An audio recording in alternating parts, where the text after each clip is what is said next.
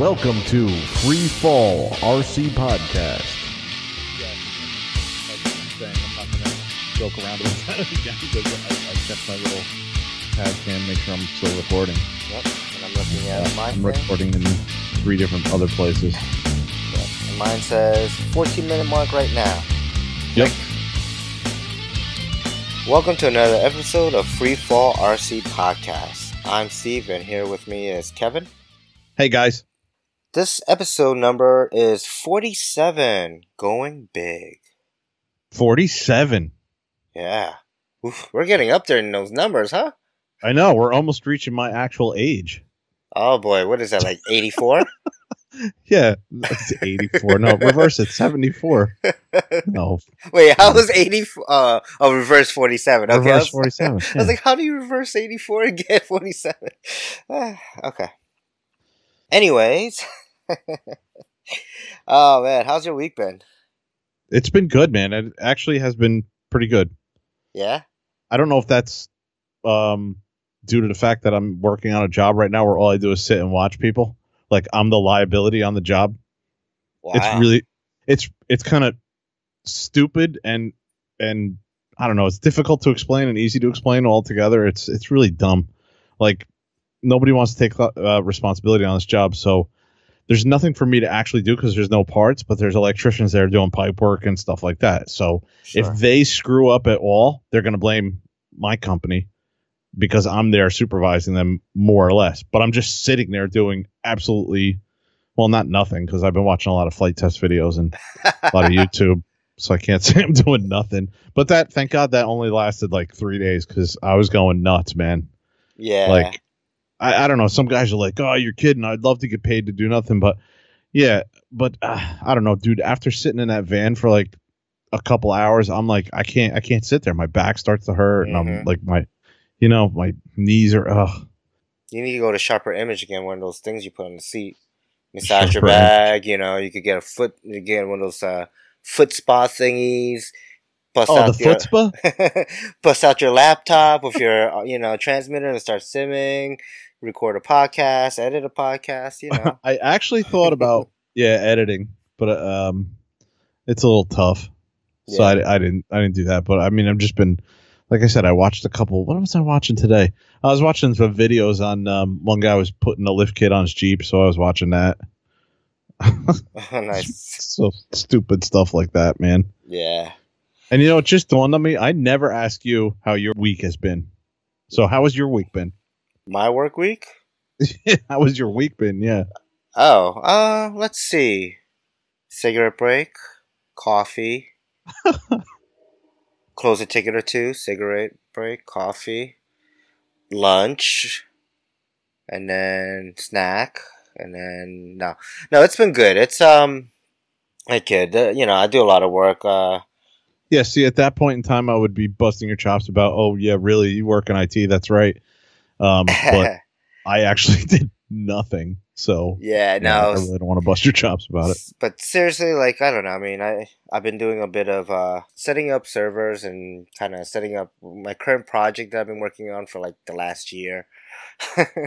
I've nice. a little less than a year now, but basically the last portion of our testing is we want to make sure all the log files on the server are being sent to our it's called a Elk Stack, Elasticsearch, Logstash, Kibana.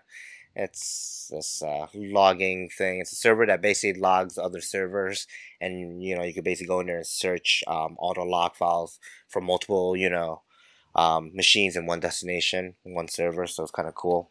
So do you have a server set up in your bathroom that you're sending emails off of, like company emails?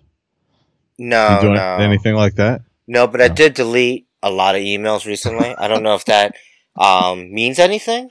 Are you currently under FBI investigation? I am hopefully not. Okay, good. But whenever I go on my Wi-Fi, I do see this FBI surveillance van number 3. I'm not sure. Oh, that's awesome. I love that. No, I don't actually see that. I've always wanted to set up my Wi-Fi like that. Not that anyone would probably fall for it, but I don't know. That'd be pretty funny, anyways. My stuff is always set up NCOM systems or something Tron related. Okay. Nice. Yeah. I should do something like I mean mine is kind of funny. Mine's VTOL. Like I don't know why.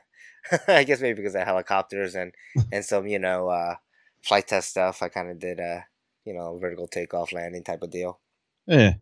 But yeah, I don't know. It's just work is work, you know. Like, I kind of I like to I try. It's hard, you know. I try to do a good work life balance where when I'm work, I'm concentrating on work a lot.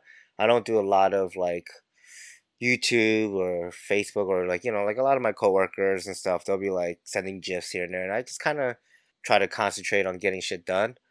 And Yeah. then when I come home, it's like I don't want to.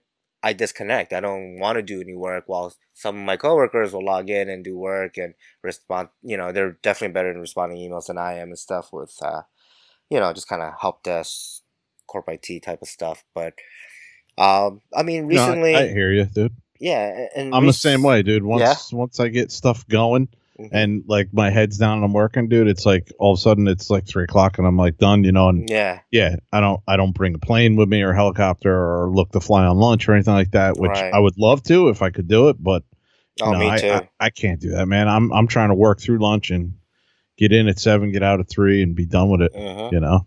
Yeah. I mean, so that's kind of where my work week is always. It's kind of always the same stuff. Like there's always things that I'm trying to just trying to make headway with this project, and then I get a lot of people walking up to me. Oh, I need help with this.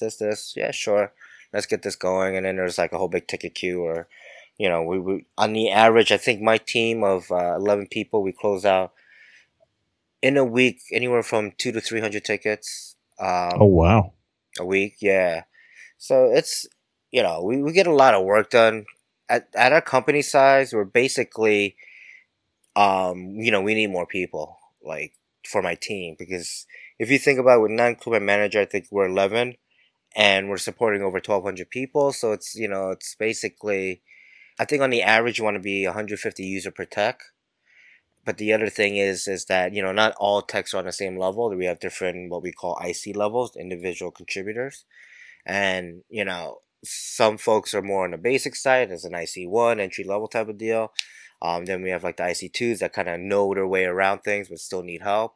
And then you have the IC3s, which are like they start to get into that kind of expert or staff engineer type of deal where like you've basically you're the one who people go to get things like high level stuff like fix and stuff. So um Dude, I'm regretting asking you how your week was.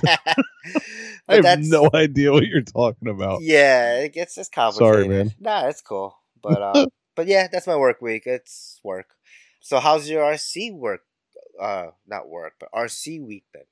Well, I'm gonna start off with the thing I did in the last like hour, which was the reason why I was kind of late getting to the computer tonight to record this. Is I've been working on my charging case, and I've been 3D printing replacement pieces for the 3D printed pieces I had already Mm-hmm. that kind of warped over the summer. I mean, I learned a lot from like how to design it better and structure it better so it won't warp. Hopefully, in the heat this summer. And I had to redesign the fans because I moved on to 80 millimeter fans instead of 60s. Mm-hmm. So I got it all apart and the pieces came out great. I got the 3D printer dialed in. It's printing in ABS and it's printing really good. So I got the pieces all done and I was putting it all together and I hooked up 12 volt output off the server power supplies to my fans Mm-hmm. and went and turned it on. And for some reason, the server power supply failed. And I was like, what the heck? What happened here? Like, did I?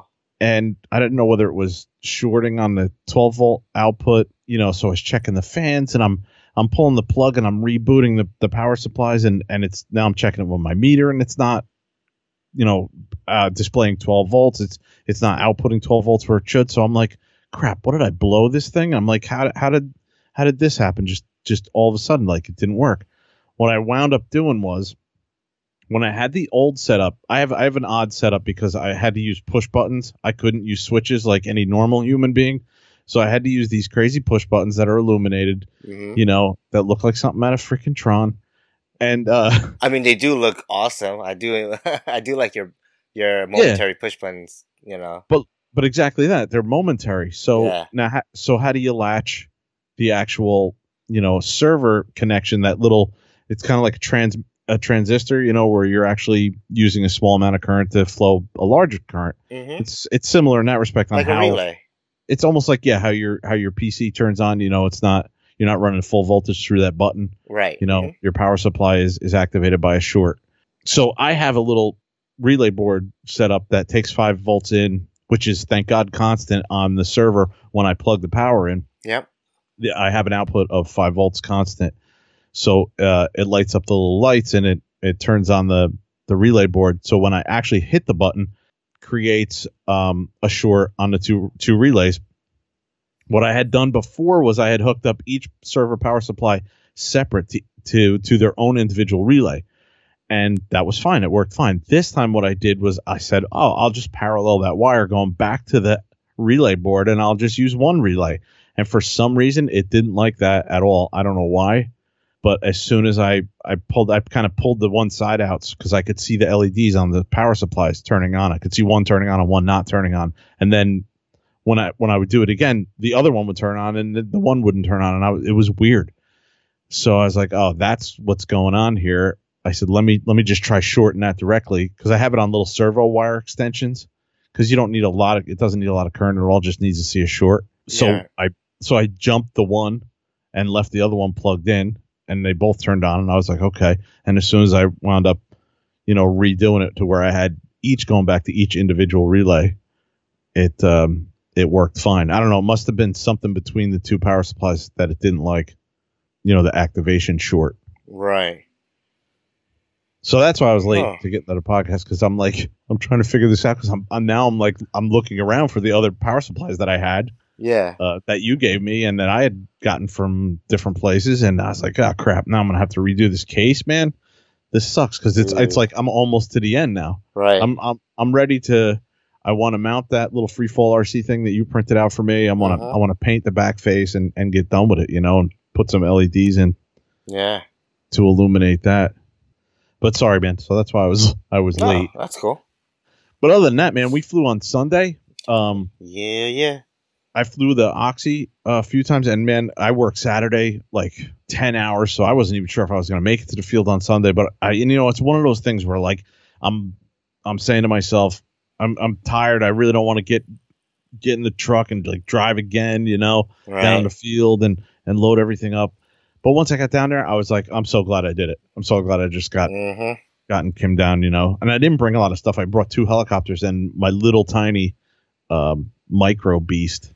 Little tiny, I don't even know what the heck, the AS3X Beast? The Beast X? It's not the Beast X. It's the it's the small biplane Beast. The UMX Beast? UMX Beast, yeah. That's it. Mm-hmm. See, I don't know crap. I don't even know what I have. But we did some live streaming of the Oxy, I think once, and you got another video of me flying that, and so thanks for recording that. And then we set the 570 up on the V control. Hell yeah, that was awesome. Which was awesome, yeah, man. Which was a learning experience, not just for you, but also for me. Yeah, because at one point, after through it, I'm like, oh man, I thought this was easier. I was like, yeah, it would be easier if I knew how to set up a Talon EXE without having a gov output, right? There's no RPM output, so I'm like, ooh, I don't know how to set up the governor on this thing. I don't know how to set your flight modes, your banks, with your different head speeds. So we kind of just winged it, and we got it somewhat figured out. Yeah, and it was flying close to how the Icon was. I mean, flight characteristics, I couldn't tell the difference, because I don't think I'm that experienced. It was flying really good. I didn't hear any gain in the tail or anything that needed to be adjusted. It was cranking around pretty good. Mm-hmm. It was only that motor, man, that was dropping. It would drop from time to time, and I think it's because it was of the no governor. Yeah, I think. So for our listeners, basically, when I set up V bars, I always have an RPM output out the ESC, whether it's a Castle Phoenix Edge 120 or the 160. I used to have in the Goblin 700. But the Talon, what is it? Talon 120, right? I think it's a newer one, that like the black with the green letters.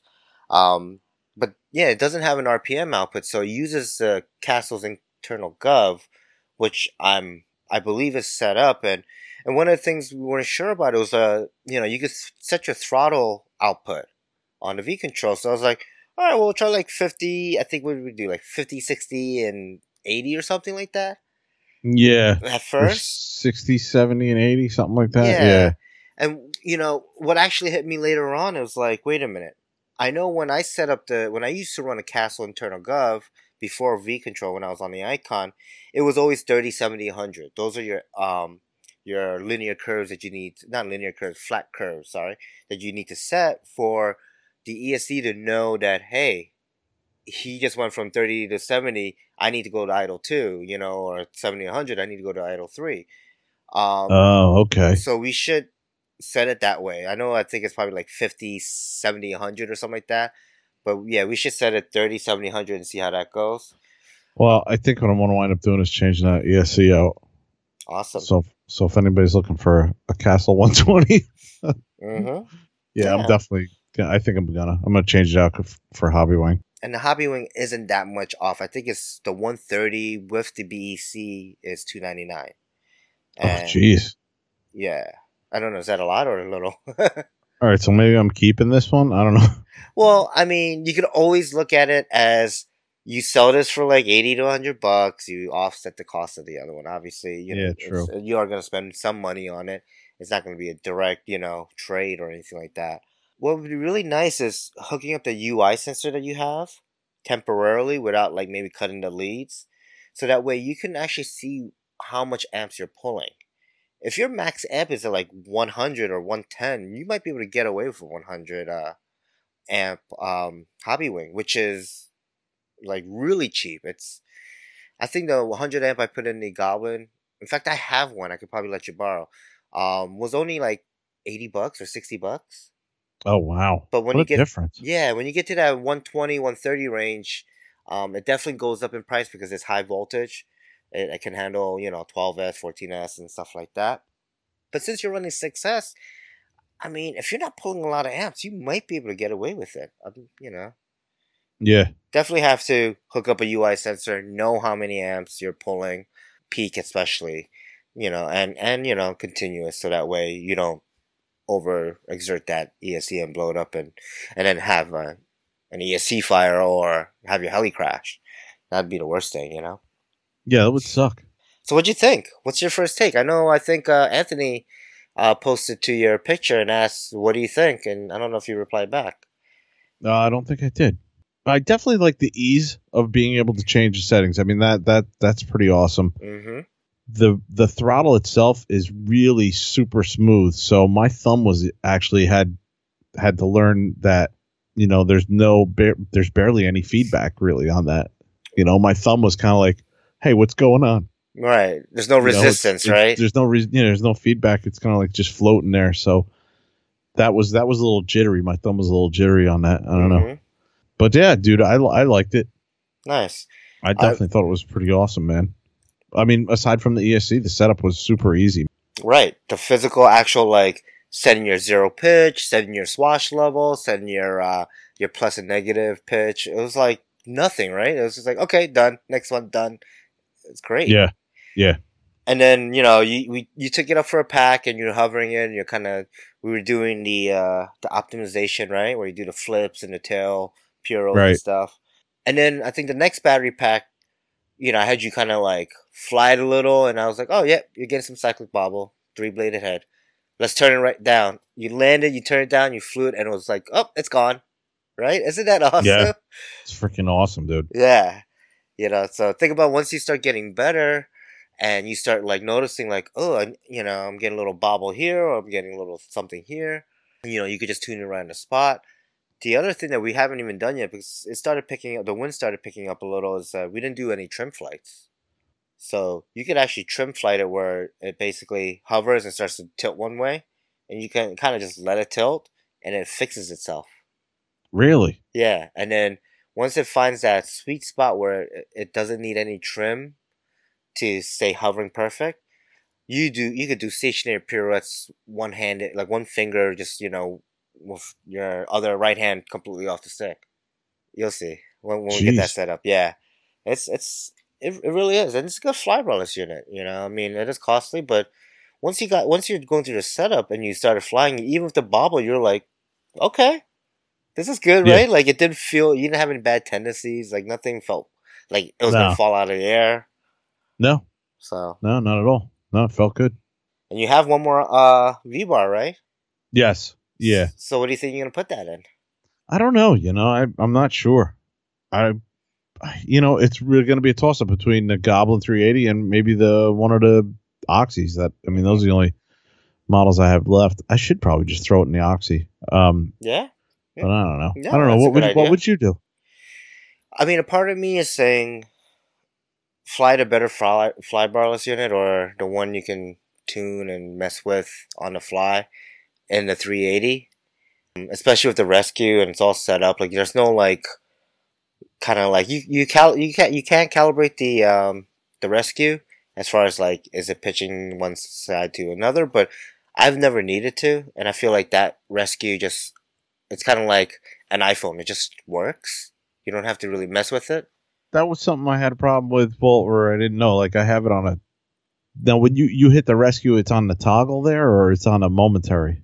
It's on a momentary. So for for the V control, you and I'm sure you noticed when you're flying it that the two top far switches, they're three-way switches, but they're actually one way and then a momentary one way. So that half step before you get to that momentary, actually sorry, that's only on the top left one. The top right one is a three-way switch.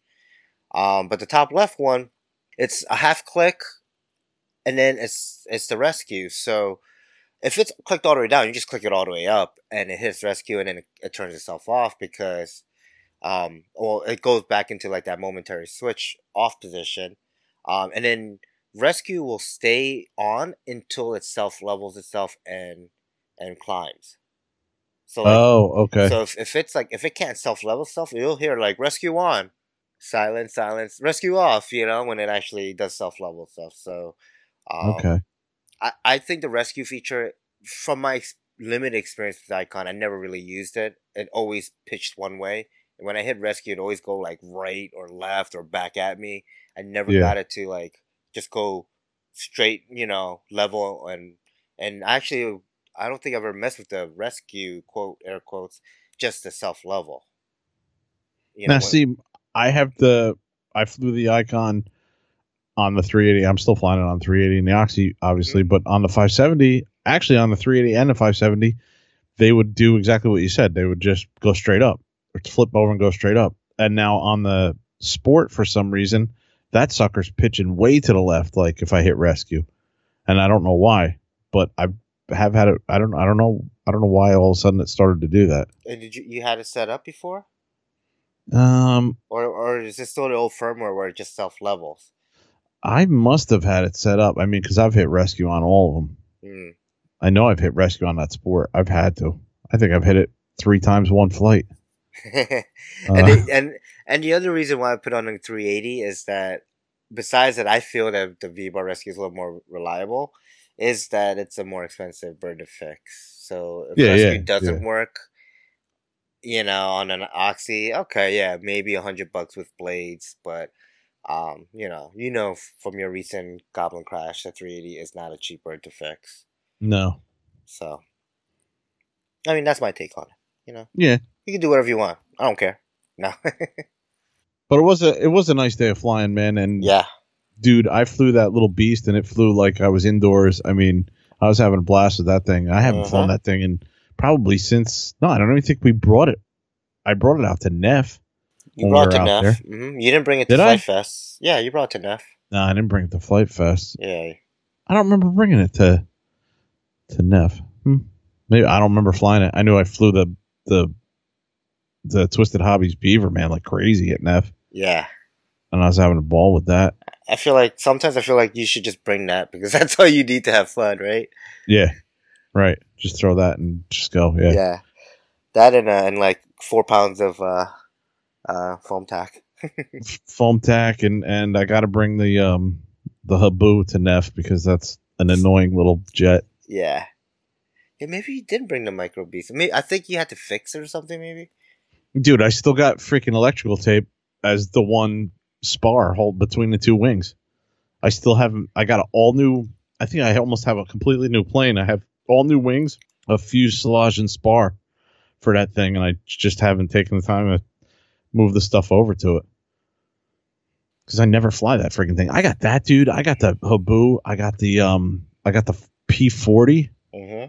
and I got that Corsair, and I've never flown the Corsair, and I'm probably gonna, if we do a swap or something this year or whatever, I'm probably gonna sell that P40 and the Corsair because they're just those single one cell batteries, man, and they're Yeah. just a pain, man. I mean, I like them; they're cool, but they're just way too small for me. Yeah. Which fits our topic. Yeah. So, how was your flying week, though? We didn't get into that. Yeah. It was good.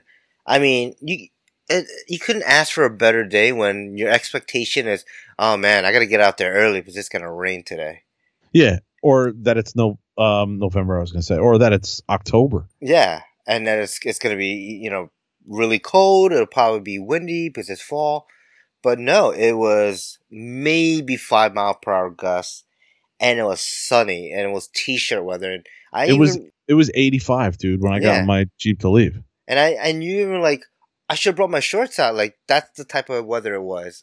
Yeah, And it was like what day was that? The October 30th. We're so far yeah. in October, and it was 85 degrees, sunny, low winds. I mean, you couldn't ask for a better day. No, it was fantastic. So one thing I was really happy that I was doing is with the Oxy 3 Cube, and I was doing pure flips under 10 feet. Yeah, Like, I wish we recorded it because I've never done it that low. Like, I've done maybe 15, 20, or 25 feet around there. Like a little above a story building. But, I mean, to do it like, I mean, not eye level, but damn near close. damn near close to it. Yeah, I was Yeah. gonna say.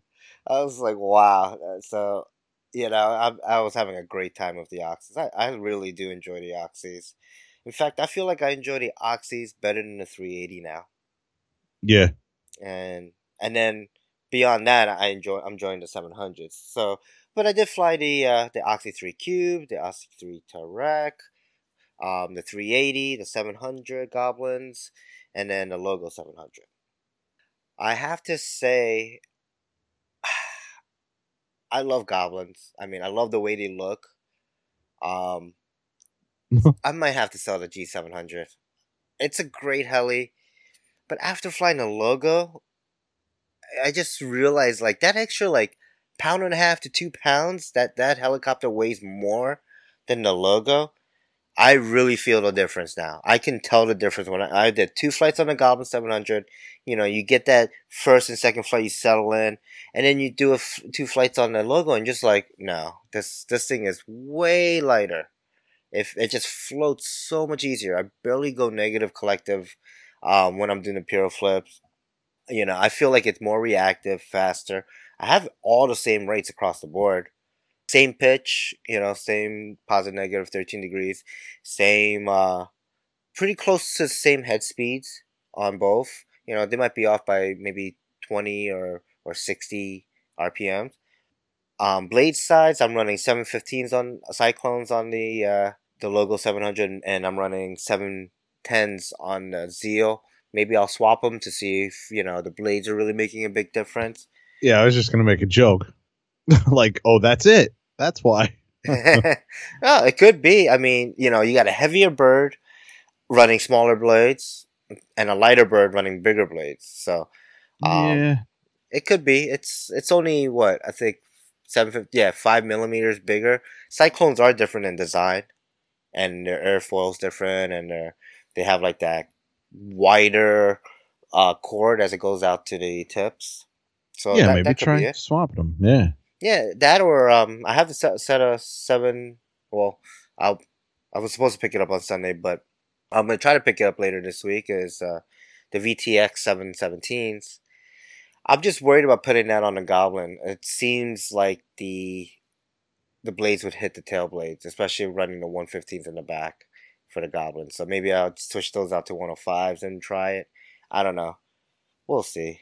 Okay. Not really. I don't think I'm really progressing. I just feel like I'm perfecting my moves a little bit better, like getting more comfortable with them. Dude, as long as you're having fun. Yeah. No, but I want to progress. That's it. It's both. I want to have fun and I want to get better. It's not. I don't want to ever get bored of flying helis. And for me not to get bored, I just try to just push that little bit. I don't know if that's possible, man. Only because I only say that because I do stuff I like 1 week and I don't do it for like a month, and then I'm like, oh crap, yeah, that's right, I could have done that. Yeah, and it's only 3 minutes at a shop, so yeah, no, it's true. But yeah, I don't know. If you're looking for a 700, maybe we could work out a deal. Oh boy. And the only reason I say this, if I do get, I want to keep a 700, like 2 700s, but I might have to go with that Black Thunder 700 because that is a pound and a half lighter than the competition. So the Black Thunder. Yeah. Do I spend like, even if I sold you the airframe pretty cheap, do I spend like, 500-600 just to swap out between them? I don't know. No, dude, you sell it all pretty cheap to me. Yeah. Well, I'd probably sell the motor, the ESC, and the airframe. Yeah. Maybe the battery packs too. I don't know. I don't know. I don't got money. Yeah, that makes 2 of us. All right. So, on that note, let's talk about spending more money. Yeah. Let's go to the main topic here. All right. Going big. Going big. Yeah. So, what do we mean by going big? What we mean is, throughout when you start your hobby career and you're having fun and you start, buying these models, most of us don't just jump into a 700 or don't just jump into a 105-inch wingspan, 3D plane or a turbine jet. We start small, right? I mean, It makes sense. Yep. Cost is cheap. They crash better. Repairs are cheaper. At the smaller size too, a lot of it is, air quotes again, kind of ready to fly or bind and fly type of deal, getting into Horizon stuff. Yeah, and I would say that, for the beginner, when you're first getting into it, you don't want something that's too expensive. Mm-hmm. Which is that mid-range, like Park Flyer range stuff, or something you build yourself. Right. For Kevin and I, I mean, I'm sure you bought like foamy warbirds and stuff, kind of like when you first started out, and then realized that this isn't really really easy, right? Like, and then you kind of get discouraged. I started when I was a kid with balsa kits, so I in less than a year I got really discouraged of like I can't fly it. Well, I started with that damn Mustang that I should have never bought, but it was $99. It was from Nitro Planes. Mm-hmm. And I'll never forget. I can tell you where I was when I bought it. I was staying at the Tuscany in Las Vegas. I was sitting at the pool. A couple cocktails, huh? I said to my wife, I just bought an airplane. She was like, what? And I was like, yeah, I just bought a P-51 on, it should be home when we get home. And was she like, wait a minute, how much you spent on that airplane? Yeah. Did she think it was full scale? No. She was just like, she knows me by now. She just rolls her eyes. Whatever. Right. But I had ventured into, I built one from Mikey's RC. I think his Mustang I built back in the day. Mm-hmm. And, and I was kind of discouraged. I was discouraged with the Mustang for 2 reasons. One, the first flight I had with it, I crashed it into a tree really high up. And the story that goes along with that is pretty hysterical. But 2, that friggin' thing couldn't taxi anywhere but on a plane of glass. Like, if it wasn't perfectly flat, it would nose over. Like, you couldn't take off and land that thing on the grass. Huh. And do you think it was just your skill level being a complete, novice? Or do you think it's like... No, I still have that model today, and I still can't take off and land on the grass. Okay. With it. It's just the way that thing is. The wheels are so close to the CG that it's not... It kind of teeters, right? It's easy to flip over. Or not flip over, but nose down, I guess. You can't take off, right? Yeah. So that's why the flight test stuff was so great, because the next plane I think I built was the Baby Blender and the Versa Wing. Yeah. And that's where I kind of learned I kind of started to learn how to fly. I was flying. I really didn't know what I was, getting from it. But yeah, that was where I started to learn with the VersaWing. And Right. that thing's a tank. I still Yeah. have that model today. That thing, it's built from Dollar Tree foam board. There's no covering on it, and it's almost 4 years old now. Wow. I mean, that's amazing.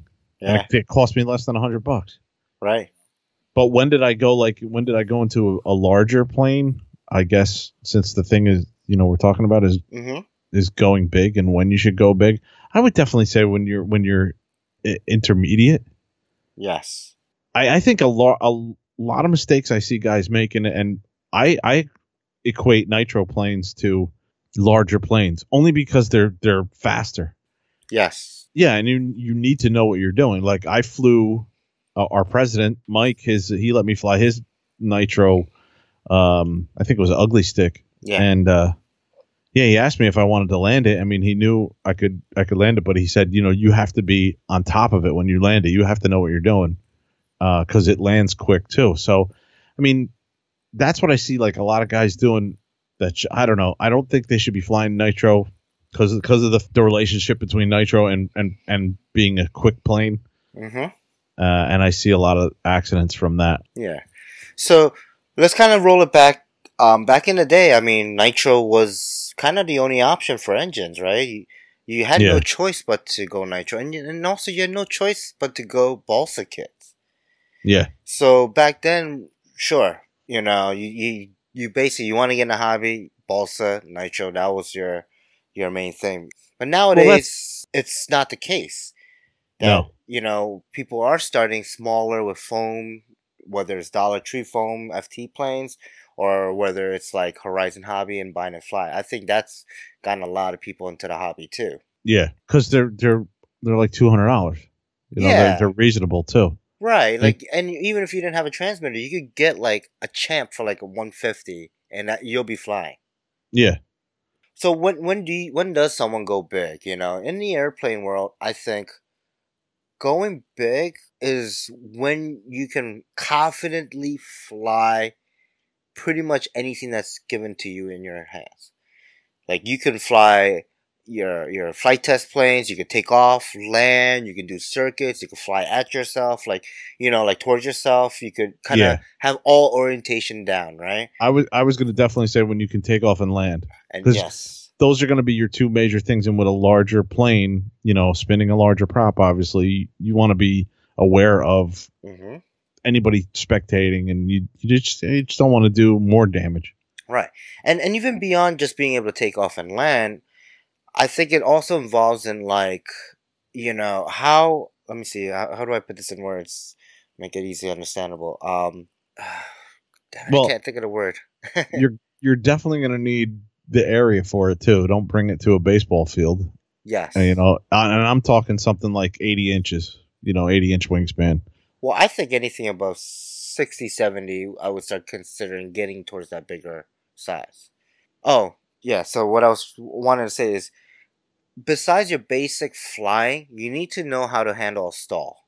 Yeah. And what a stall looks like in planes.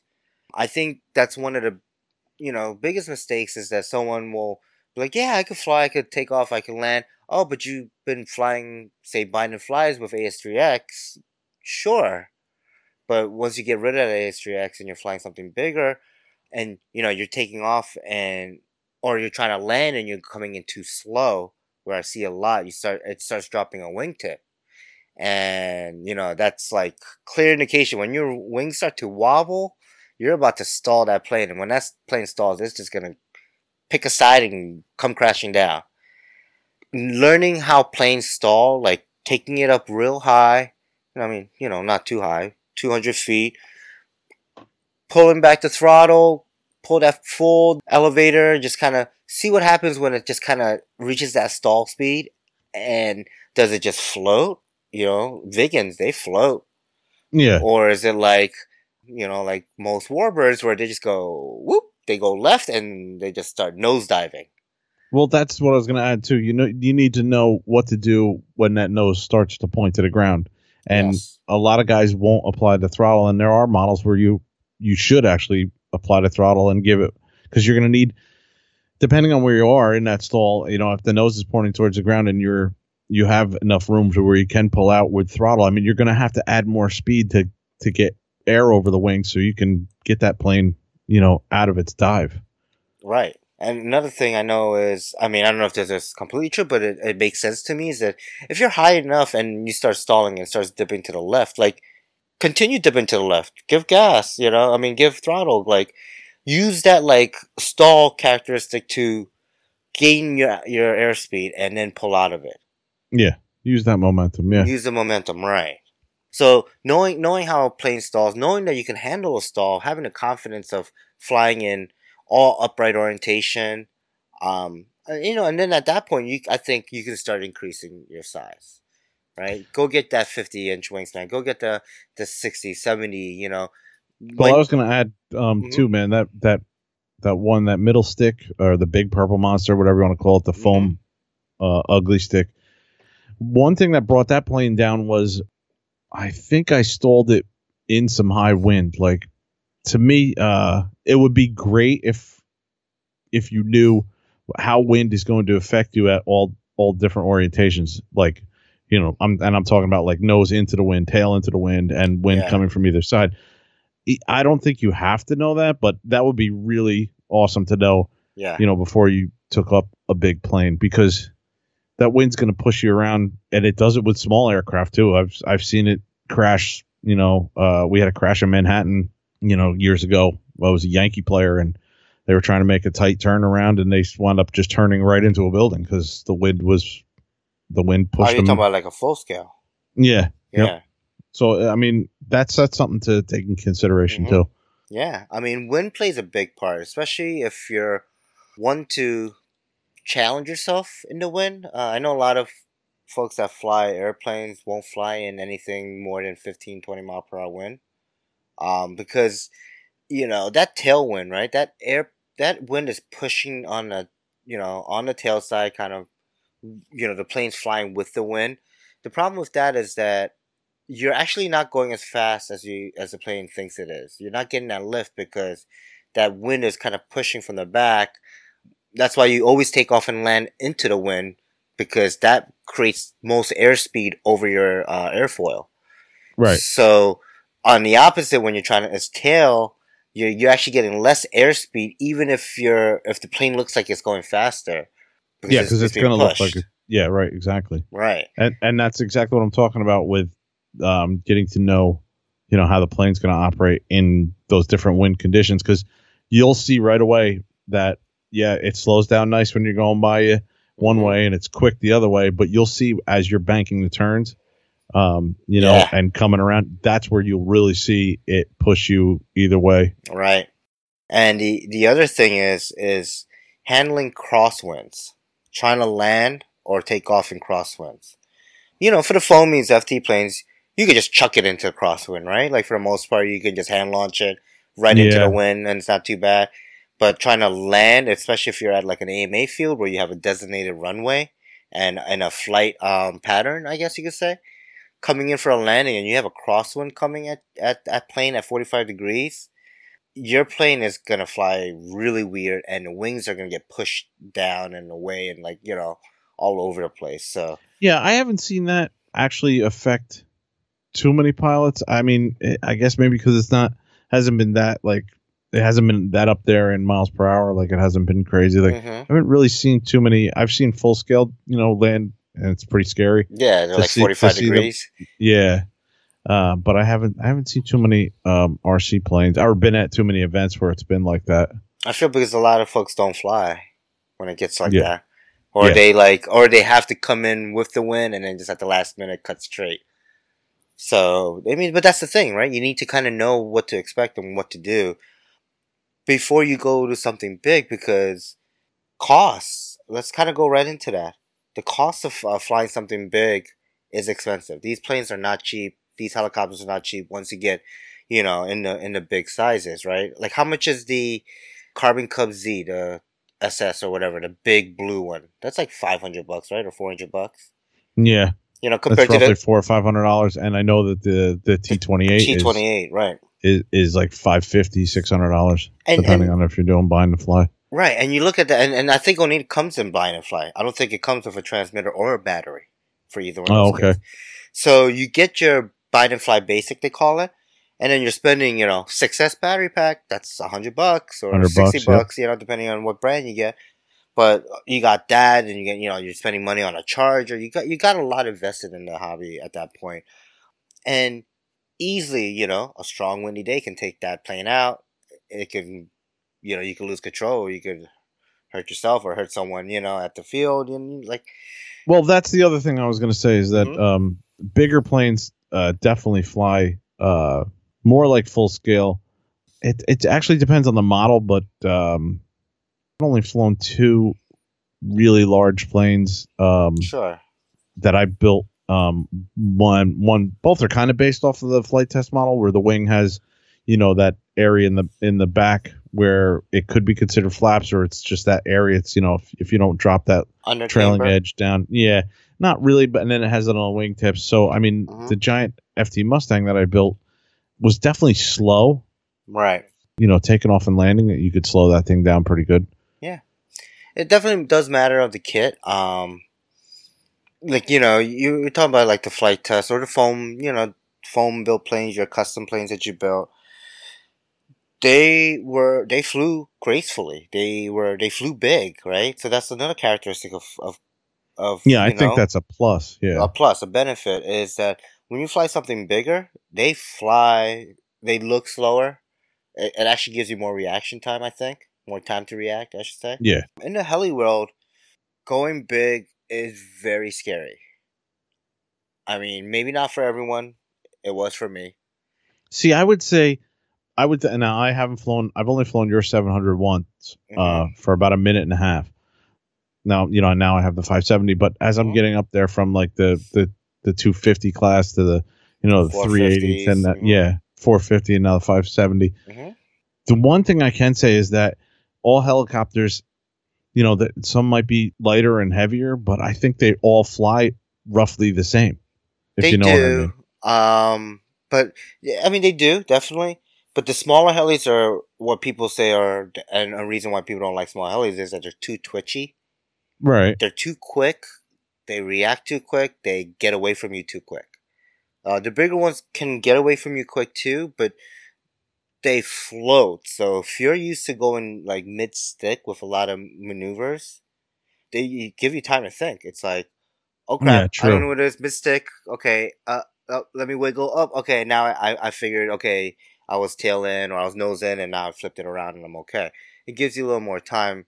The small ones, you're like, oh, and then you negative and it's into the ground, and like Yeah. it's quick. It's quick into the ground, I would say. But with that, like, so let's talk about the benefits of bigger airplanes than helis. Okay. Benefit, I feel anything you fly bigger will give you more time to think. Right.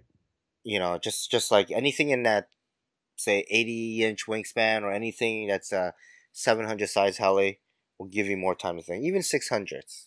And you've probably noticed, you fly an Oxy and you fly your 570. The 570 is considered a 600 class heli. And you can tell. You're like, well, yeah, right? It's floatier. It's a little bit easier to manage when you're making corrections. Yeah. It's definitely floatier. So that's a benefit. Another benefit is you can see that thing way further away. You can fly at a more safer distance and be able to tell which way that plane is, facing, which way, what your orientation is, what is it doing, where's that blade disc? If you're talking about helicopters, is it tilted towards me, tilted away? Like you get an easier view of your aircraft. So that's a big benefit. Yeah. What else would you say is a big benefit? Now we're just talking planes, or I mean, we're just talking helicopters, I think we can just kind of combine them or both. just lump them together. Okay. Yeah, because I think they both have the same type of characteristics, flying big planes and flying big helis. Like they. Well, the only thing I would say is different about a plane is that you have stuff that can be slow. Like the SE5 I built was slow, Hmm. and it was it was kind of graceful a little bit, and kind of like flying a tractor, and it was fun to fly, and people liked it. But you can also have planes that size that are 120 miles an hour. These jets that are they're cool too, but Hmm. they're just really fast. But think about if you take a jet, like okay, let's take like I get confused when people start talking about percentages. You know, they're like, oh, it's a 60% or 50%. I don't Yeah, know of scale. I guess I don't know. yeah, yeah. But It's exactly what it is. Yeah, you know, when you talk about those big jets, yeah, they could go that speed, but don't look like they're going that speed. You could take something that's half the size that goes the same speed, and it freaking moves way quick because of the size. The presence in the air is just not there when you're talking about smaller aircrafts. You know, so what do you do to compensate for a smaller aircraft? You fly closer to yourself. You fly closer to the ground, or you know, so you don't have that like benefit of having something big where you can see it 300 feet away in the air. You know, so you can take those nice long turns, and if you make a mistake, you have that couple mistake high already because you can be up there and see it. Same thing for helicopter. When I'm flying my 700, sometimes I find myself in that far right end of the field, but I can still see the helicopter perfectly fine. You saw when I crashed that Oxy one time, right? You walked out with me to look for it, and like it was out there. I didn't know which direction I was facing. I didn't know anything about the helicopter in the air, and then it just went into the ground. yeah, So you know that's a big benefit for me. That when you fly bigger, you can fly further away and safer, and still have good visibility. And then everything feels a little bit slower. Gives you a little more time to think. definitely. Yeah, You know, and and and it's just that much cooler. There's yeah, a cool true, factor right? about it. It is. Now let's flip it on the other way. What are the pitfalls or cons of having a bigger heli or a bigger plane? Well, the cost, Cost, definitely. Yeah, definitely. You're spending way more money for your aircraft, right? yeah, Um, Not even the aircraft, but the type of servos it uses, the type of receiver you want to put in it, the type of right. battery packs. You know, if you're using batteries, even the motor. If you're doing nitro, you go with something that is gonna fit in a 105-inch wingspan. You know, acrobatic 3D plane. It's not gonna be a $100 motor. You're gonna be spending probably four, five, six, seven, eight. You know, hundred Yeah, I dollars. think. Yeah, I think you're starting out at $500 easy. Right. I mean, I know on the helis, I thought about getting, start doing some research on the Black Nitro, and I think the OZ 105 helicopter version, it was like $400 or $500, 5 and change or Really? something like that. Yeah. And you think a 105 isn't really that big of an engine, No. but I guess because it's helicopter specific and whatever, the cost is there. So you're spending more money for motors. Even if you think about going electric, right? I mean, granted, you could probably get like a pretty decent supple motor for what was your supple motor on your Mustang? Um. Maybe like Hmm. $50, I I think you think said. that was $50. Yeah. Yeah. The Okay. the one on the SE5 was like 75, Yeah. So but that was pretty huge on the SE5. I mean, that was like 290 kV or 280 kV. yeah, It running was what huge. what 14-inch prop were we running? No, that was a 22.8 or Oh, 22. 2210, I think. Yeah. Wow, that's huge.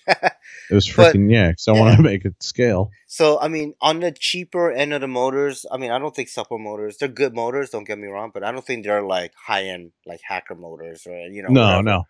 Um, Yeah, I'd say the same thing. Yeah, definitely not high end motors. They're right. like your homeowner motors. They're not your pro or semi pro motors. Right, they're your They're good amateur motors, motors, that you would but yeah, any someone gets getting into that size or that or RC planes in general can use supple motors. But yeah, when you start getting into hacker motor, right? When you start getting into the what's the other brand? Rimfire, right? But I think that's like a Tower Hobby or Great yes, Plains brand. They get pretty expensive for that motor. Helicopters, the motor for the Logo 700 was like $300-$400. It's like three and change or whatever it was for an X wow, Nova motor. Scorpion motors are around the same price, maybe a little bit cheaper. But yeah, you're spending $300-$400 for just one component. Think about ESCs, right? Now you're talking about 6S to 12S setups, right? You got 6S in some of the bigger planes. You even have, I think, even bigger. I think they even do 12S on certain planes. Same thing to helicopters. You get 700 size, unless you're Chris Diamante, you're running a 12S setup, right? So that 12S setup, you know the packs are like $280 Yeah, just for one battery, and and the ESCs are even more than that. yeah, Hobbywing 160 amp, 12S. It could do up to 14 or 16S, but that one ESC, retails for $449. Damn. So you think motor, ESC, and one battery pack, you're already in 1,000 for a 700 size heli, Oh, jeez. Now right? you're talking me out of it, dude. Well, no, you're gonna go the other route, and we're gonna. I want to mention this later on after we kind of get through the benefits, pitfalls. Um, the other thing that's I think is a pitfall, right, is that the crashing is a lot more devastating. You Yeah. crash a 105-inch balsa airplane. Depending on how you crash, if you don't float it in, like you get a dead stick situation, you lose radio or you crash into a tree, that's coming to you in parts and sticks and pieces. And, so that plane is like, Yeah. I And mean, some guys don't know how to fix that. Me right. being one of them. Yeah. Some folks, I mean, if you bought an ARF, balsa kit, yeah, you could glue the wings together, you could glue the tail on, you could kind of do the basic remaining steps of the build. But, when you shear that wing in half, now to rebuild that wing, even if you had the instructions, you'd have to scratch build all the balsa parts. You'd have to recover it, and all that stuff is experience. Or you have to bring it to maybe a local hobby shop or another hobbyist friend that you can ask to help you out. But there's cost to that, right? It's an expensive repair job. We can Yeah. think of it like that. In the helicopter world, I mean, if you could build yourself a T-Rex 450, you could build yourself a 700 heli. So that portion I feel is there's like a quick a very steep learning curve to learn how to build helicopters, but then once you're there, you know how to kind of build and repair. But the thing with the bigger helicopters is the parts. The parts are not cheap. I crashed my Goblin 700. I cracked both side frames. Each side frame was $52. Yep. Tail boom, 80 some odd dollars. Canopy, $100. Blades, 700 size blades, and they're $100 easily. 100 plus, 100 to 150, 160. I think is the highest price blades I see for 700 size. Wow. Right? So crashing. I mean, don't get me wrong. Like, I mean, if especially if you're like us, where you kind of, not that we enjoy crashing, but we understand it's part of the hobby, so we never take it too serious, and we don't let it ever get us down. Damn it.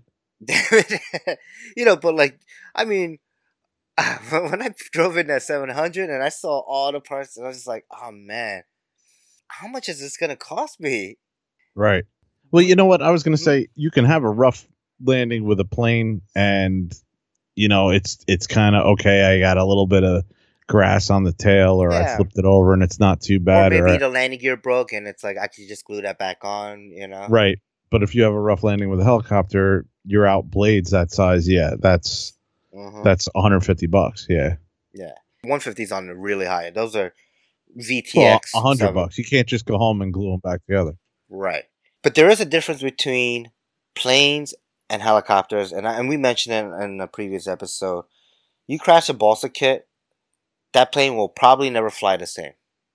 Yeah. You crash a helicopter, yes, you'll spend some money, but it will fly like brand new if you spend the money and the time to fix it properly. Yeah, I hope so. But yeah, so that's a big thing, right? Crashes become way more expensive. I know you said with the UMX Beast, you have like pretty much everything to repair that thing once or twice over. How much was a fuselage for it? How much was a wing set for it? Maybe like $20 for a fuselage, $20 for a wing set, right? Like, I think it was more like $14 or something. Sure. So say like anywhere from 10 to 15 or whatever. I mean, but that's your small one. If you want to talk percentage wise, I'd say, and they got you by the balls more or less. I mean, like if you were to replace the Sukhoi Right. parts on that, if you wound up rebuilding, you'd probably wind up spending $300 instead of $200 if you bought a brand new one. I mean, that's kind of what. But like let's say like your wings are good, but your nose or your fuselage breaks, or maybe your tail just gets really chomped up, and or say let's say this, you just need a wing set. Everything else is fine. Yeah, you might spend $50, right? Yeah, I think. You Yeah. know? All right. Yeah. Say $50. Yeah. Now if you talk about 105-inch RF, right? That you can buy, say, a set of wings. You can buy a new tail or new fuse. It ain't gonna be $50, especially if it's balsa and it's from a manufacturer that is producing this stuff. You're gonna spend $100 for that. Everything does increase in size, and that includes costs. Yeah. But with that, you do have some spectacular crashes. Well, and I don't know. I think it just when I think about planes and going larger, are we still on benefits? We're more on the pitfalls, but you can chime in a benefit if you want. Yeah. I was thinking that one of the benefits is like take that Carbon Z T28. It's like almost $600 or whatever. Yeah. But I mean, the detail that you can get in that kit, and I just think is amazing. Like if you really detailed that out with a light kit and everything, and it's got retracts on it, but I mean, if you did landing lights and stuff like that, I mean, it just would add that much more to it for me. And I know you can do that with smaller models, but you're getting into a size now where it's actually starting to look like a real plane. Yes, and it does fly more scale, like you were saying before. So real quick, I just kind of went and looked up the Carbon Z Cub. So yeah, that's a $570 kit, right? Buying a 5 basic, you need your own battery. And on the same thing, I'm looking at the parts, and just one side of the wing, the painted left wing, is $65. Oh, The wow. tail piece, right? Just the vertical tail with hardware is $55. Just a sticker set is like $30, Wow. So what's the fuse? I know the fuse for like the T28 is like $130 or something like that. Yeah. Because I looked that up because I had a guy that was selling one where the fuse looked pretty busted, and I was gonna buy it. And I was trying to get him down to like $200. Just the canopy is $60. Wow. Each landing gear $40 for the retracts. Per landing gear. Wow. So yeah, yes, you can glue these things, especially the foamies. You can glue them a couple times, and they'll still fly pretty good. But after a certain while, when it starts to become really heavy with the glue, your only option is to replace the parts if you want it to fly as well as it did. Well, when and you first got it. It works hand in hand with what we were saying at the beginning of the show, where like you want to make sure that you know what you're doing. You're an intermediate to advanced pilot. You don't want to get into something like this if you're a beginner or your second plane. It shouldn't be something all giant. The time. Right. Mm-hmm. I mean, I guess unless you got dough to spend, and I don't know, maybe. Yeah. If you're retired and got a lot of dough and a big area to fly it, I mean, go for it. But your average guy like us that flies on the weekend, dude, I don't want to be all week long working on something like that. Yeah. When you do this for a hobby, you should be. A lot of the guys, I haven't met a guy yet in this hobby that it doesn't take responsibility for that aircraft that he's piloting. I mean, whether he's a new guy who's been flying for a month or he's been flying for 20 years, they all take responsibility for it. And so you really have to get to that point where you're like, I'm responsible. I'm in control of this aircraft, and you just don't want to have any problems with it. But things happen. Obviously, you could be a great pilot, but things fail, right? Oh yeah, sure. Another thing is like I know when we started the topic, we were more talking about when should someone go into a big plane. I don't think we really talked about when should someone go into flying big helis. It kind of has a lot to do with the big plane stuff. Well, that's kind of where I was getting at, and I kind of lost my train of thought with the last comment I made. Is that like, for me, I had that SBOC that I had no business flying. It wasn't that large of a plane. It was just way too much of a plane for me. Mm-hmm. You should know. You should be responsible enough to know I'm not ready for that yet. Yes, basically is what I was getting at. Sure, yeah. And I lost my train of thought. But yeah, you should know, that I'm not ready for that yet. My skills aren't up there yet. Right. It's one thing to have confidence, and it's one thing to be cocky, right? Like, Right, exactly. And I was going to say, you don't have to be like, you don't have to be petrified or think, oh, I'm too afraid to fly something like that. mhm. I mean, you're going to know. Like, for me, it was like, I haven't gotten into the 700s yet. Not that I'm afraid of them, but just I'm more prepared for it now than I was like last year. Like, I wouldn't have. I mean, some guys I guess can progress a little quicker, but you got to know, how you feel about it. Yeah, and Nobody else is going to pay for that model when you crash it, right, so and no one it's else all is to gonna be blame. right, and no, exactly. You can't be like, "Oh, Steve, you're the reason why I crashed." No, it's because you don't have good collective management. You didn't use bailout. You weren't high enough. Like, it's not on me. I wasn't piloting or nothing. You know what I'm saying? Like, Unless you're doing funnels next to the guy and happen to tear through his 380. yeah, That's it. yes. Unless we're flying tandem and I crash into you, obviously, it could be anyone's fault, but you'll know when you do something and you're flying into someone else's, quote unquote airspace, and yeah, and when you see that, oh, my blades went right through his tail boob. Yeah, okay, I take ownership of that for sure.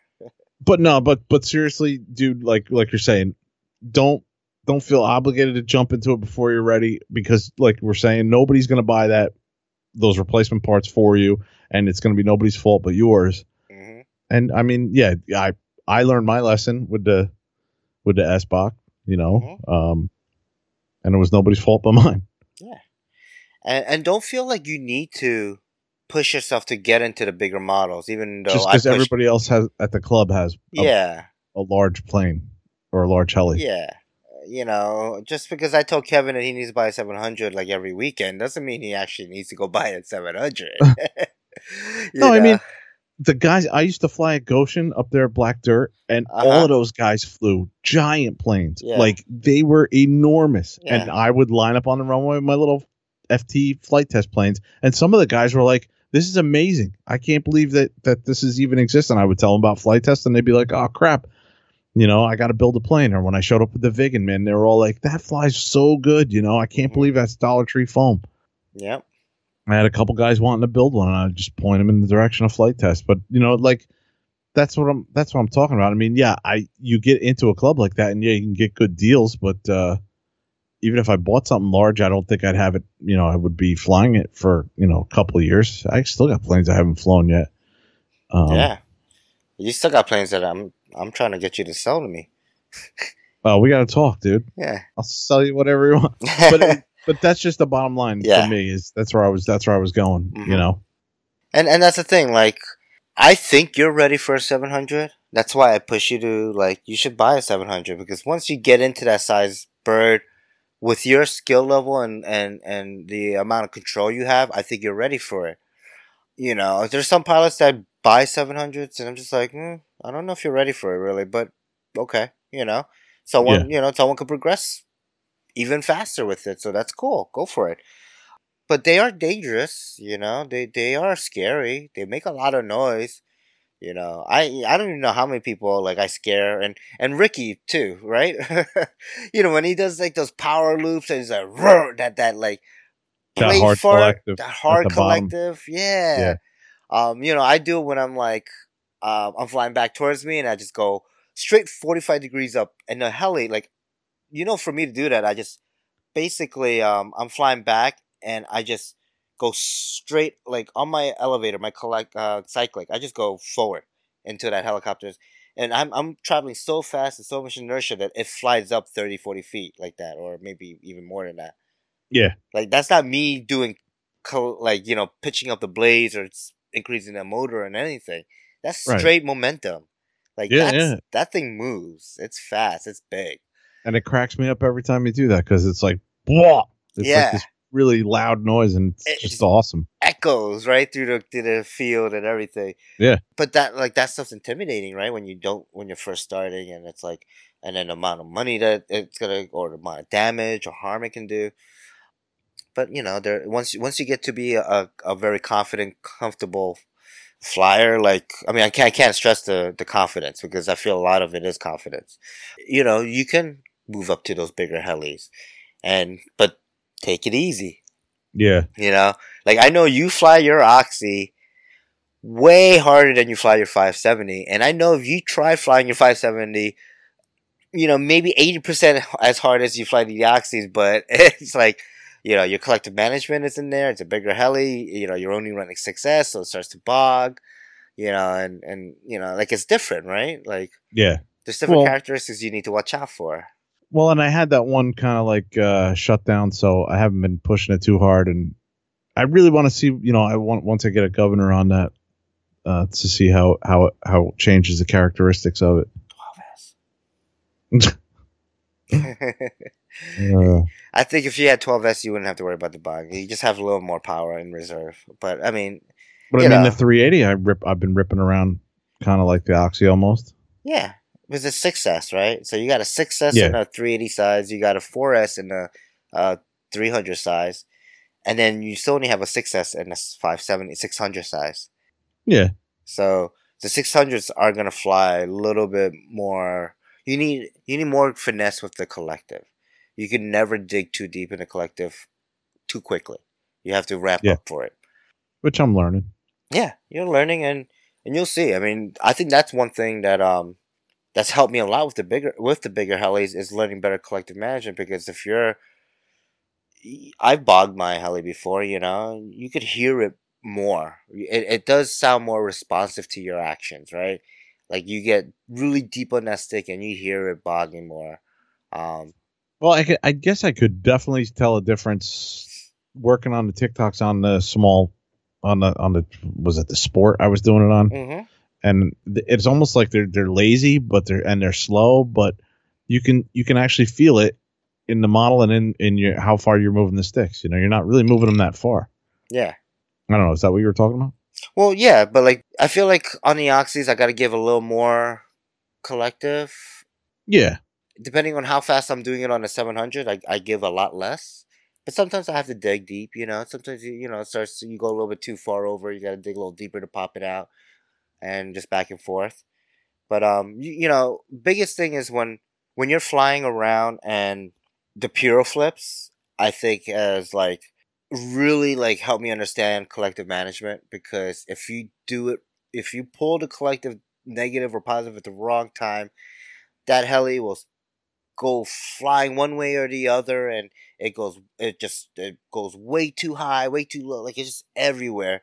Once you learn that collective and you know when to pop it down, and it's really just like a slap, like you slap the stick up, slap the stick down, and you feel it. It's like dunk dunk, and just like it flips like on spot. And that's another thing that I've noticed in my videos and stuff when I'm flying helis, is that my flips, when I want to, I can flip them like, you know, like I can flip them up, stop in the same spot, flip it back up, stop in the same spot, invert it, upright, invert it in the same spot. Like they'll flip up, but when it comes down, I stop it at the same spot, you know? And that's Yeah. all Yeah. collective management and stuff. Yeah. That's when to load the head and unload the head and stuff like that. And what's helped me learn that is the bigger helis. It's not the smaller ones. Okay. You know, my Turek, Oxy 3, with 13 degrees and that size heli, like I can send that thing full negative punch out and full horizontal before, like maybe about 100 feet before it starts to drop, before it starts to lose that oomph and momentum, and it starts to gravity starts to take over, over momentum. But the bigger helis, yeah, no, not so much. You know, you do need to manage that collective a little more. So, um, flying bigger does, I think, either forces you to become a better pilot as far as certain things like collective management on an airplane would be better throttle management, because those planes, like especially Mike and his nitros, Yeah. I see him, he just goes flying straight and goes straight up, and he just has like unlimited vertical with those nitros, you know. Well, I was going to say too on landing that you know, yeah, I've seen those guys do multiple passes, Mm-hmm. you know, as they approach and try to figure out when they're cutting the throttle, because our space, I don't know, I'd say it's medium size. It's not open air like large. Right. It's not really small. Well, Just yeah, I mean, I would say the airspace is very open, but your landing, takeoffs, and approaches, it's in a confined area. You have Yeah, your it's a tree little lines on tricky. your side. Yeah. So yeah, that stuff makes it difficult, right? I mean, I don't, even last Yeah, I weekend mean, we saw our friend Dennis. He misjudged the tree line, and his Scorpion 80 millimeter went into the tree. yeah, I didn't get a chance to actually see it. I heard the loud crunches. That sound. You're like, ugh, oh yeah. no. It was a pretty good hit. Yeah, Yeah. I didn't see it, but I actually saw it falling through the tree line Yeah, I saw it after after it that hit. noise. And you see like little parts tick tick tick coming down like a pachinko machine. Like, ugh.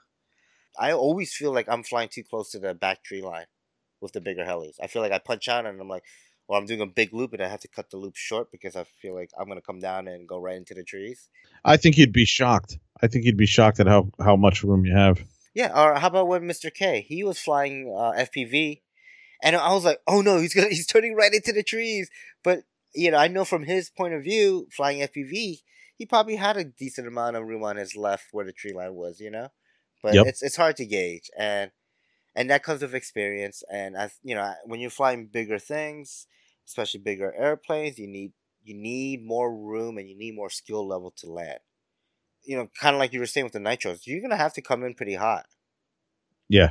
You're gonna have to make a quick, depending on the size of the field. You're gonna have to make a quick, rapid descent, bank turn. You gotta have coordinated turns down. Yeah, you got to know how to use that rudder Yep. in the air and on the ground. Yep. Like once you get it down, and you're just touch the front wheels down or whatever, or even if it's got tricycle landing gear and you come down, now you got to know how to at higher speeds what to do with that rudder to Right. keep it straight. Yep. And then how to run off, right? Because we see a lot of people running off the runway Yep. with airplanes, and Kevin likes to try to do with his helicopters. Yeah. How far can I go? Kind of to wrap up the main topic, what would you say the things to consider are?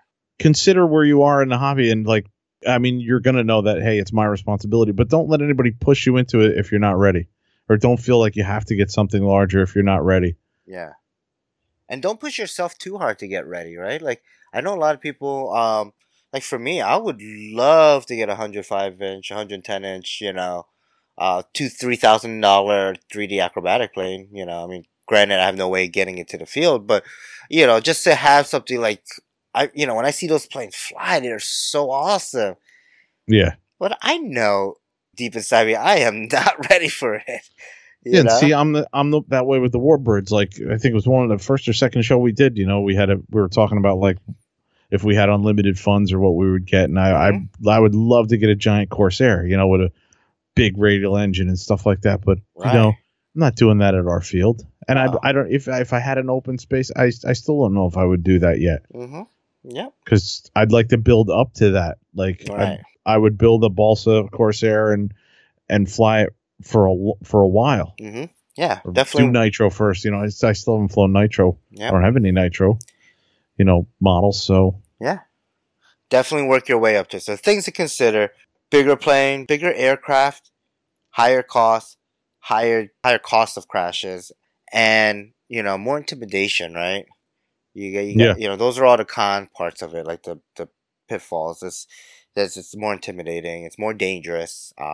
And when you bring it out for the first time, like me with my SE5 down at the club, I mean, I knew from all the research I did with the smaller one that it was going to fly. It should fly, like the smaller one, or it should have good characteristics or whatever. Right. But still, that day, I mean, there were guys that were saying, I'm not leaving until I see that thing fly. I mean, so you're going to have that to consider too. Yeah, guys are going to want to see that thing fly. It's just, larger planes or larger helis or bigger spectacles, Sure.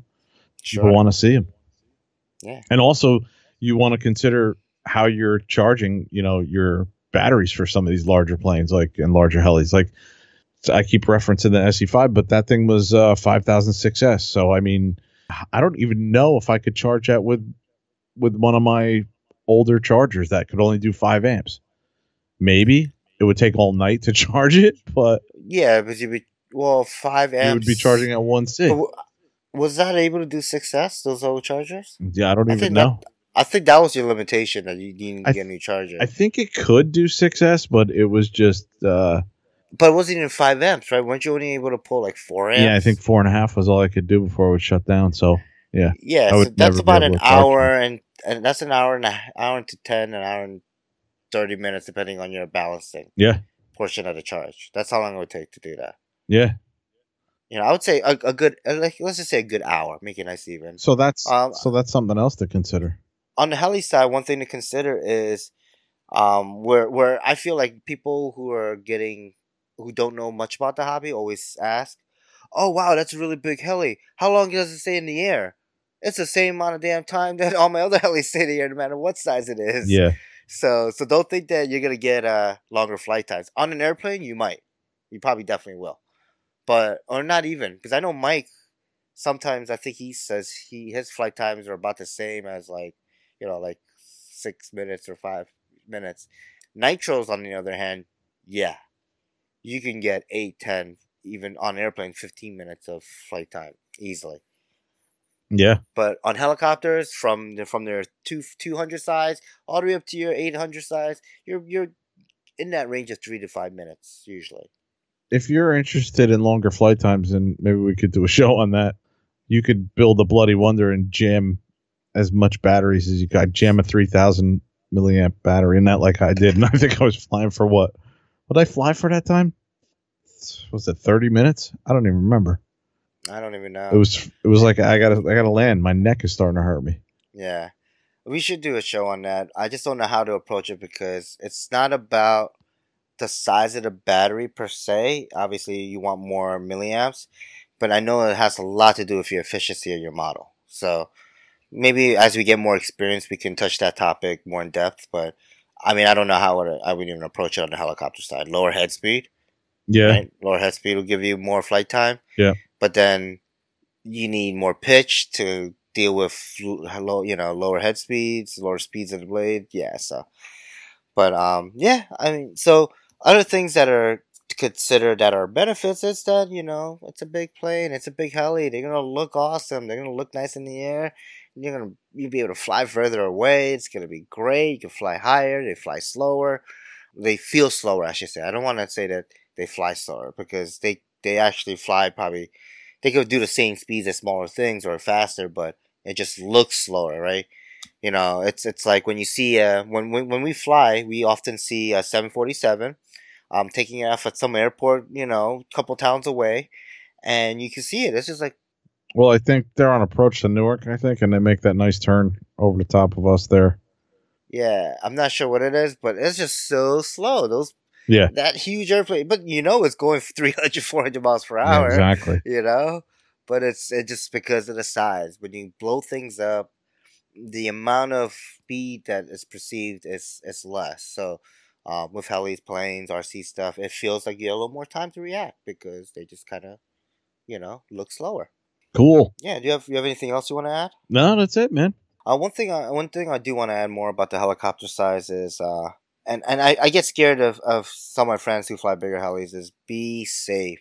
Yeah. I've seen pictures of what happens to someone who gets hit by a 700 size heli, and it's no way a joke.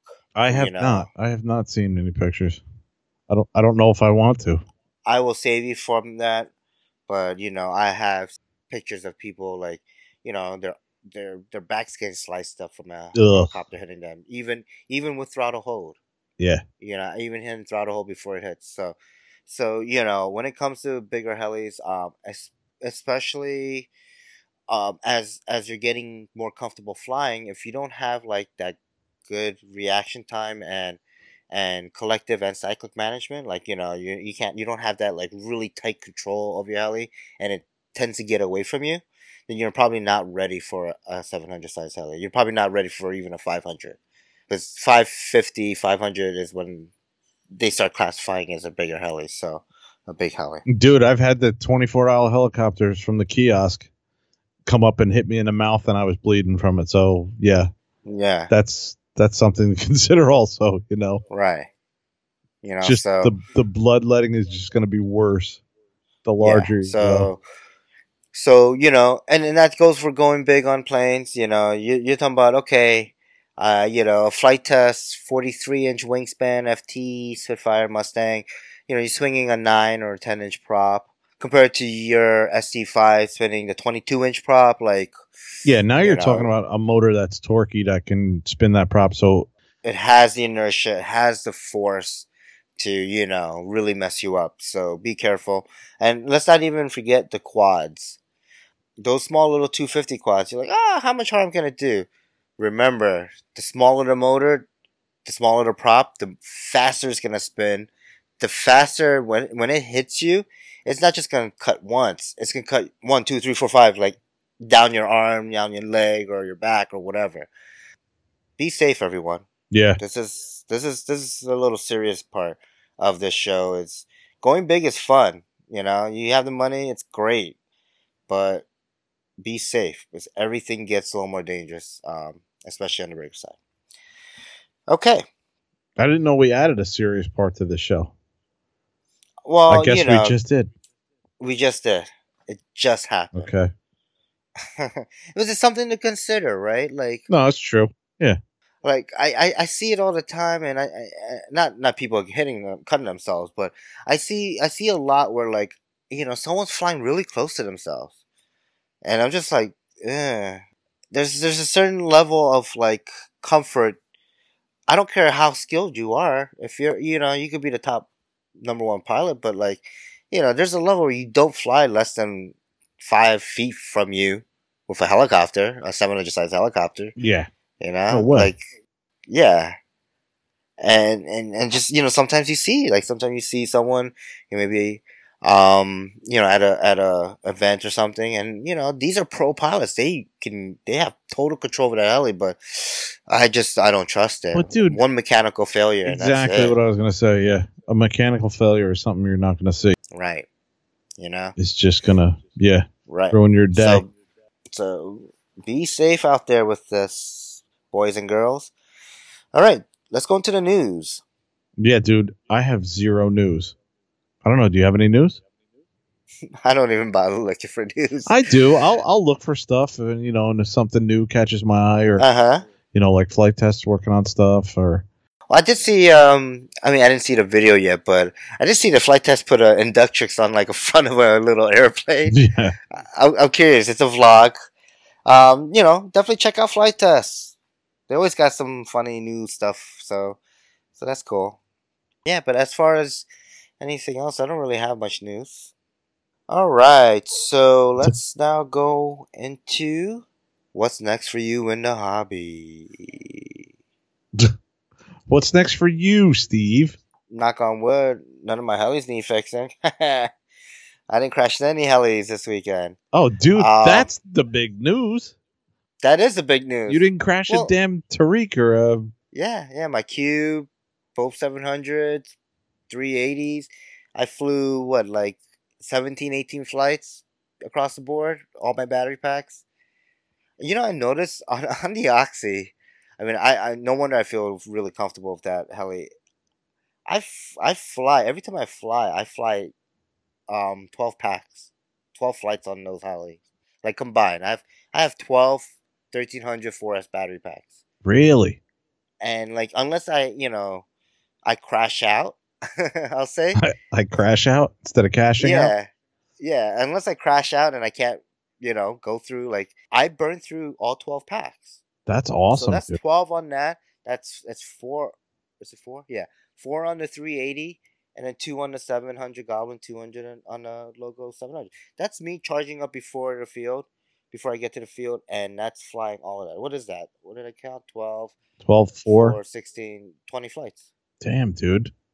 Yeah. So if I fly everything, don't crash anything, knock on wood, it is 20 flights I get in a day without having to charge anything at the field. Nice. And it's primarily the Oxys. But that's why I feel so comfortable. That's why I will try. That's why I feel comfortable enough to drop those pure flips 8 feet off the ground. To me, which is like almost on the deck. It's like close to being on the deck.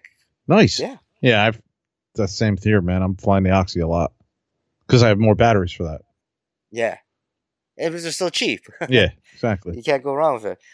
So what I have planned is, I'm moving soon. I got to start prepping for that. So I've been doing a lot of cleanup and sorting of my RC stuff. I actually disassembled a couple planes and threw them away because I can't I don't want to deal with it. I don't want to have to bring them. I just don't have the room. So I Really? did a couple disassembling. Yeah, Hyperbyte is gone. Really? FT Mustang is gone. Okay. Um, I haven't taken apart the Vigan yet because I want to use this Vigan. Like the wings are all warped and everything is kind of warped from like Flight Fest and all the other, like damp days that I've brought that plane out. But what I want to do is before I take it apart is I want to start using it as like a guinea pig. As far as like, okay, I want to make a hatch for the EDF. So where do I need to cut a hatch out?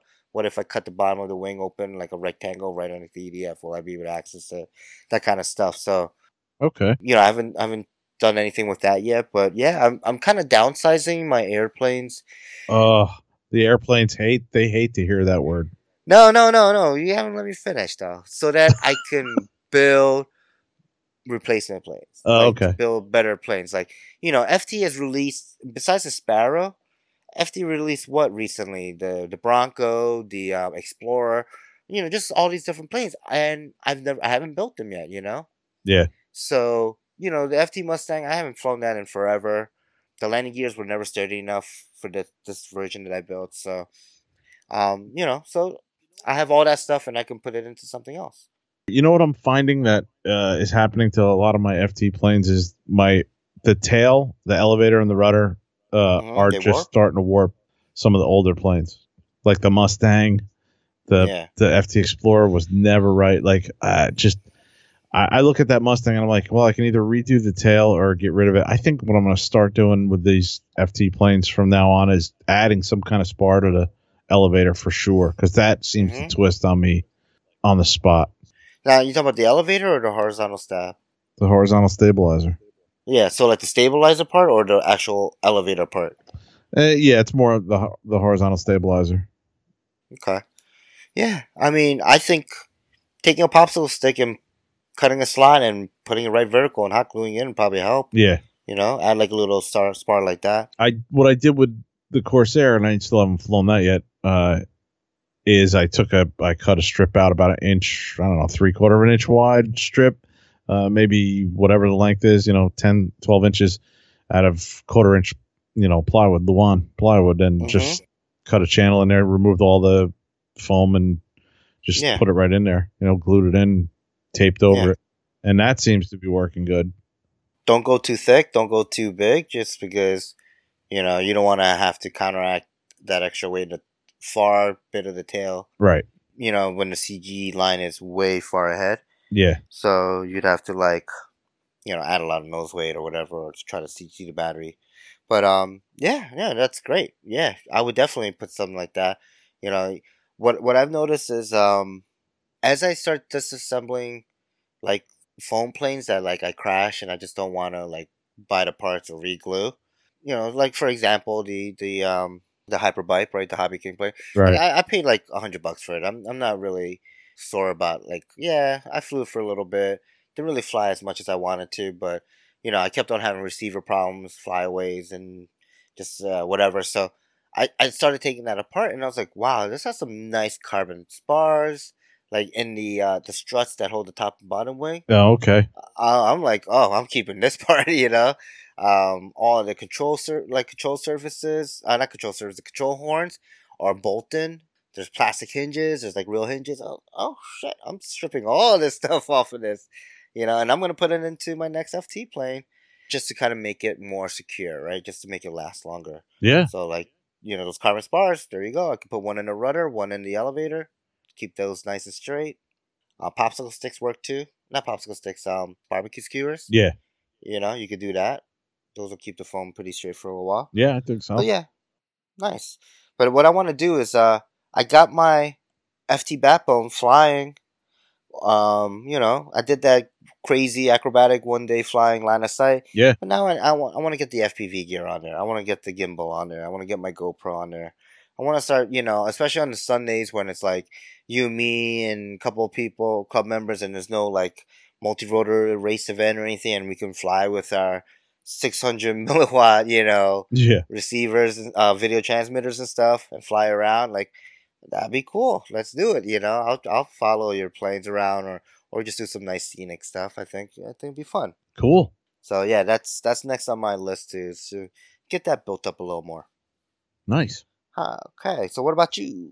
I'm going to be trying to finish up my charging case for sure. Mhm. And I don't know, it's related, kind of unrelated. I got to work on my main computer here that we record on because I'm running out of main drive space. I'm going to swap my main boot drive out, which hopefully isn't that much of a problem. Wait, your main drive out? Yeah, my C drive. Your C drive, your system drive? Yeah. Okay. Well, I don't put anything other than the Windows and the boot stuff on there. I don't even save games on that or anything. I just save it other places. Mhm. But yeah, I got to do that. And then I don't know, man. I still want to try and get the details for the SE5, the smaller one, into the computer. I'm not sure even how to do that. I watched a couple of videos on how to take your planes from SketchUp. But the one guy I was watching who had like a 7-part series said he was going to continue on how to export it from SketchUp into your PDF viewer or whatever, but he never did another episode. He never did episode 8.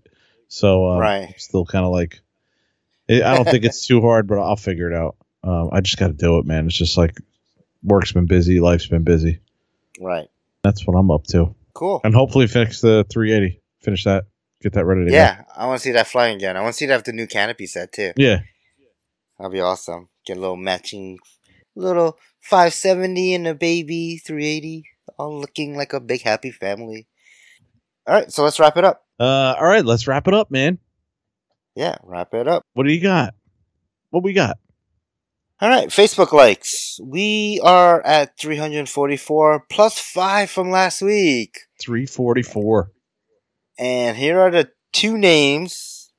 The what? I guess 2 names. Plus 5 last week. 2 names. Thank you, Facebook. What is this? Common Core math? I mean, what the hell are they doing to us? I have no idea. Maybe 4 plus 5 minus the 4 and the 3. I don't know. I have no idea. It doesn't make any sense to me. Always count your change. Yeah. All right. So let's. I'm not gonna mess up these 2 names. You can cue the music if you want, but it'll be short.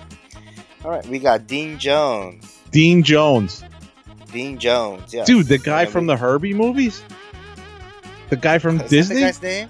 Yeah, Dean Jones, man. I grew up watching him. Yeah. Okay, and we got Brandon Monning. Brandon Monning. Yes. So that's it, huh? Thanks, guys. Yeah, thanks, guys. Yeah, that's what we got for that. Facebook comments and messages. I took a couple of notes. I don't even know where they came from. I think some of them came from Facebook. Should I read them real quick, or do you want to read the one that's here? Let me read the one that's here first, and then you could read the other ones Okay. that you have on your notes. So, one of our listeners, Jason Waring, he wrote to us, and this was on Facebook Messenger. He said, "Hey guys, love the podcast. Not sure if you guys know, but people may be reviewing your podcast outside the U.S., of which you may be missing those reviews." He says, "I am living in Australia and reviewed the podcast a week or 2 ago, the Australian iTunes store. Not sure if he saw it, as each location only shows reviews for that country." What the Oh my hell, god. iTunes? iTunes is killing me. Yeah, that's kind of lame. I mean, if your podcast is international or global, you should be able to see the iTunes review for everyone. Like, I don't think the iTunes store should be region specific as far as the reviews. Like, I can understand content. Yeah, I thought being a globalist was like the big thing to be these days. Yeah. Anyways, he also said there's a way to compile and see all the reviews. He suggested a link. He said he'll look up a link and suggested one in a later message. And then he says, again, love the show. You guys always make the topic interesting, especially seeing seeing that he doesn't fly helis. Oh. But he says, I still can't get enough of the show. Wow. So, yeah, awesome, dude. Nice. So, I'm curious, what do you fly? Are you an airplane guy? Are you a multi-rotor guy? Do you fly just those two and not helis? Let us know.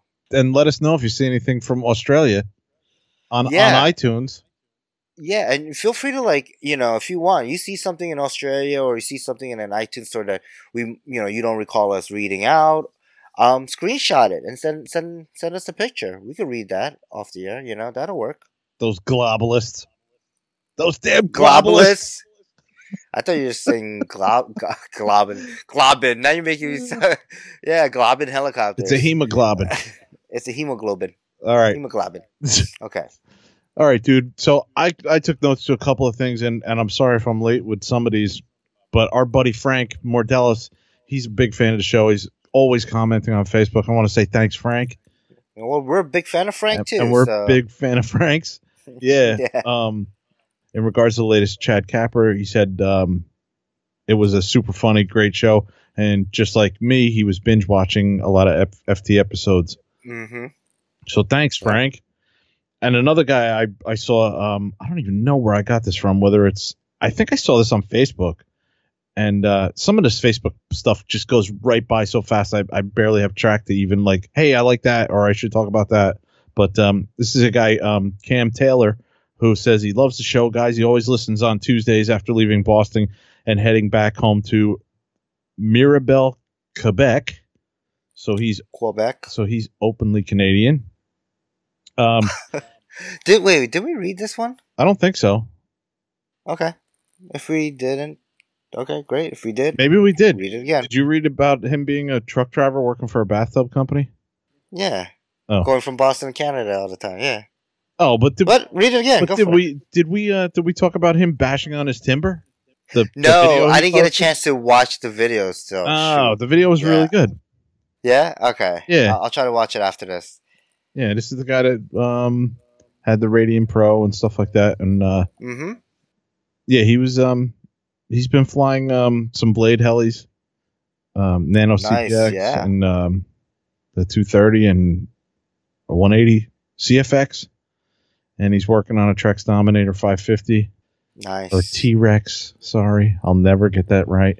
I don't know what's right. I hear both. I hear Trex. I hear T-Rex. I think T-Rex just sounds better, so all right, I'll say T-Rex. And our buddy Ed Johnson gave us props for sticking with the tech problem we had with episode 44. Yeah. So thanks, Ed. Yeah, and I think Despilot also commented about that. Did he?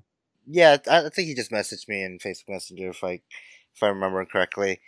And I think he mentioned he's like, yeah, Kevin was saying nice or whatever, making a comment, dude, too much. He's in the episode so full of it. Bill, I love you, dude, but if we didn't say anything, I don't think anybody would have known. Yeah. I mean, it seemed pretty seamless to me. If I didn't know, I wouldn't have known. No. And I do the show. Bill's gonna slap me when he sees me. No, I hope dare you talk to me, or I can't talk back. Yeah. And another guy who wrote us, I don't know if it's like I said, I think this was an actual email. Did you read one from Frank Walker? Yes. Did I? Did you read it on the air? No, maybe. Yeah, he's a Jersey guy. Oh yeah. Frank FPV. Yeah. Did you read it? I don't think we read it on the air. Okay. He says, "Hey guys, I love your podcast. Been listening for a while. Can't explain why." But sorry, since he's really a quad guy and not much into helis, but he looks forward to our podcast.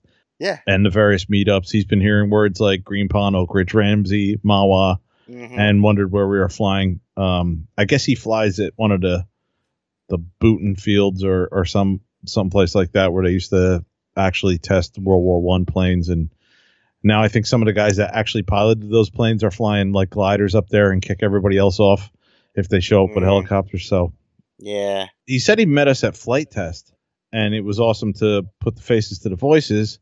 And he said we were super nice, and it was a pleasure chatting with us for a short while. That must have been after we were drinking. So sorry, Frank. No, I'm only kidding. No, dude, Flight Test was like a blur. If I didn't take time and stop and ask people what their name was and write it down, I wouldn't have remembered anything. I think next time what we should do is we should Anyone that comes talk to us for like, more than just saying hi, like we should take a picture with them, write their name down so we can remember what they look like and what their name was, Yeah. and it just kind of help, because it was. We met so many people, and and in no way is that a bad thing. It was No, just no. amazing. And geez, to You think know, we had like, I don't know, would we have like 30 episodes out? Not even. I don't even know, and yeah, it was like 34, I think, or like 28 or something like it was that. it Yeah, was awesome. yeah. No, I enjoyed talking to everybody. Mm-hmm. But he asked, I think I got back to him. He was asking about our club and where we fly and if they had any openings and stuff like that. I just wanted to tell him thanks. Thanks, Frank. Yeah, That's yeah. I think he Thank you, actually Frank. invented Pac-Man. That guy. His last name is Waka. Waka waka waka waka. Oh boy. Anyways, Frank. I think he flies with the S3 boys too. The S3 guys. Oh, okay. So he probably knows a couple of. He probably knows Anthony. I think Anthony Garcia probably. I'm Well, sure he knows Rich. everybody knows Anthony. Well, that's what I figured, right? Yeah. Like especially in that world, since Anthony doesn't fly helicopters anymore. No. Oh, he's gonna beat me up. Now I heard he actually flew last Saturday. He flew a heli. It's kind of sad that he doesn't show up anymore. Only every now and then do I see the guy, and he doesn't fly anything but those multi-rotors. I'm putting the sad violin behind all that, right? Mm-hmm. I expect nothing less from you. So that's cool, Frank. We're definitely gonna be.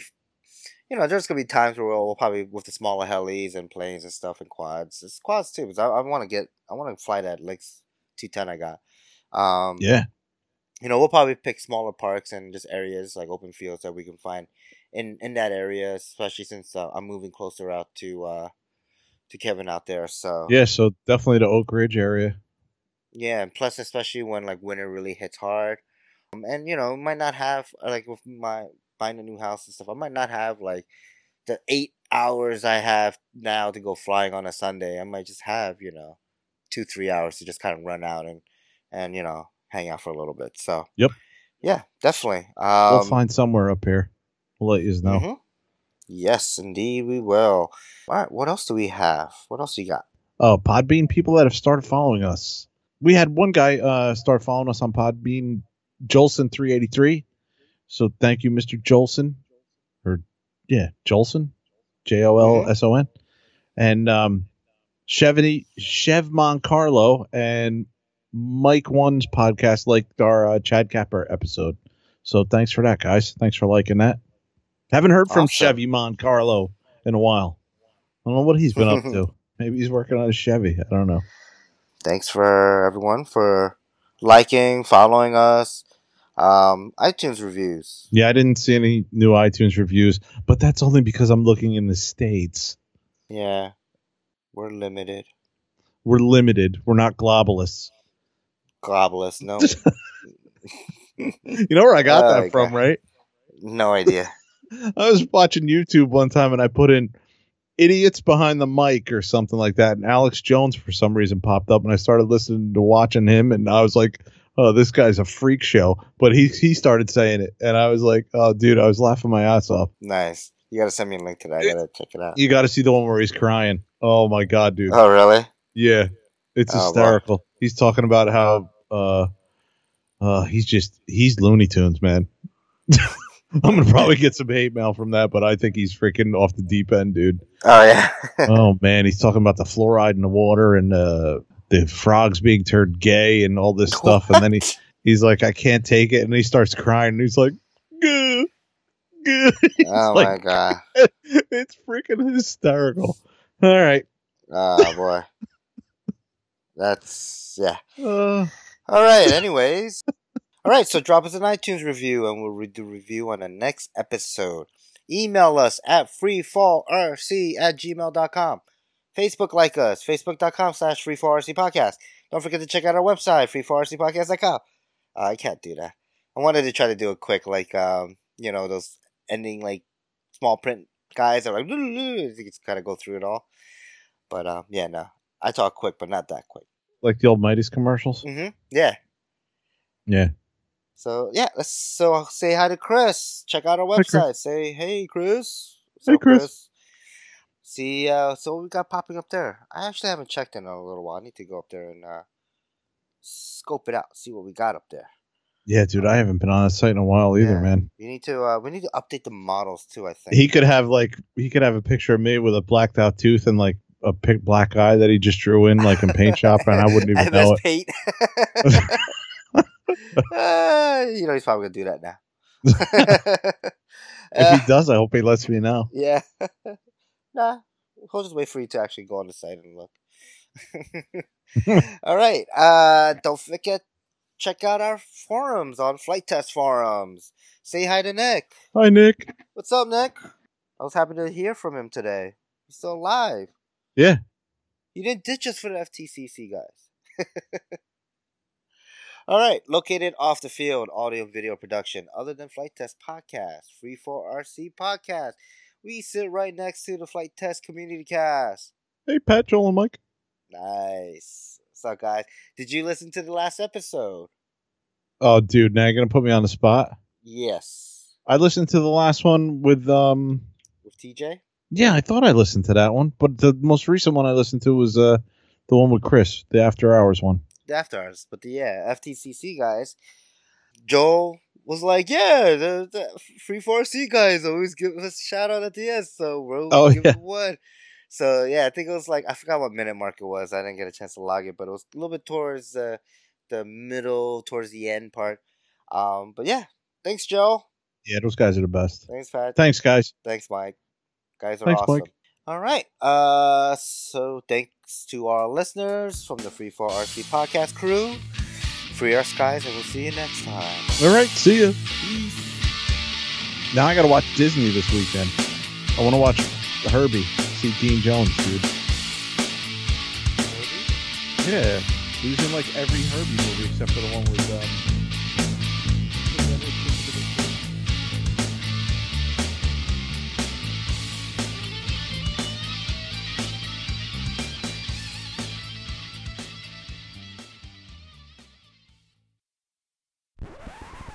You there? Yeah, let's wrap it up. Sorry, man. I knocked off my I knocked off my line 6, man. Nothing but problems tonight. Oh boy, man. Knocked it off the table. Mr. Technical Difficulties. Yes, please stand by. Now I got to watch Disney this weekend. I want to watch Herbie. See Dean Jones, dude. Herbie? Yeah. Yes. He was in like every Herbie movie except for the one with who's the redhead chick with the big boobs? What's her name? That went crazy. I don't know. Forget. She was in Mean Girls. Come on, really, dude? Oh, do I look like a guy who watched Mean Girls before?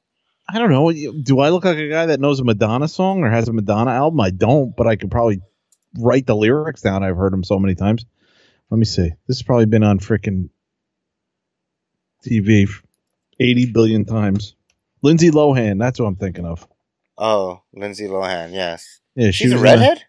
She was a redhead, yeah. She was in Herbie. She was a redhead for a long time. Really, dude? Am I that old? Oh, wait. You're talking about the remake Herbie. Yeah. You're not talking about the original. I'm talking about Dean Jones was in every Herbie except for the remake, is what I said. Oh, okay. Yeah, he was in the original and like the spinoff and then the spinoff, and there was like 4 Herbie movies. Yeah, there was like 4 or 5, I think. Yeah. Herbie Goes to Monte Carlo and Herbie Rides Again. Yeah, all that good stuff. All right, dude. So are we done? Yeah, just doing the Facebook thing right now. Let me stop the record.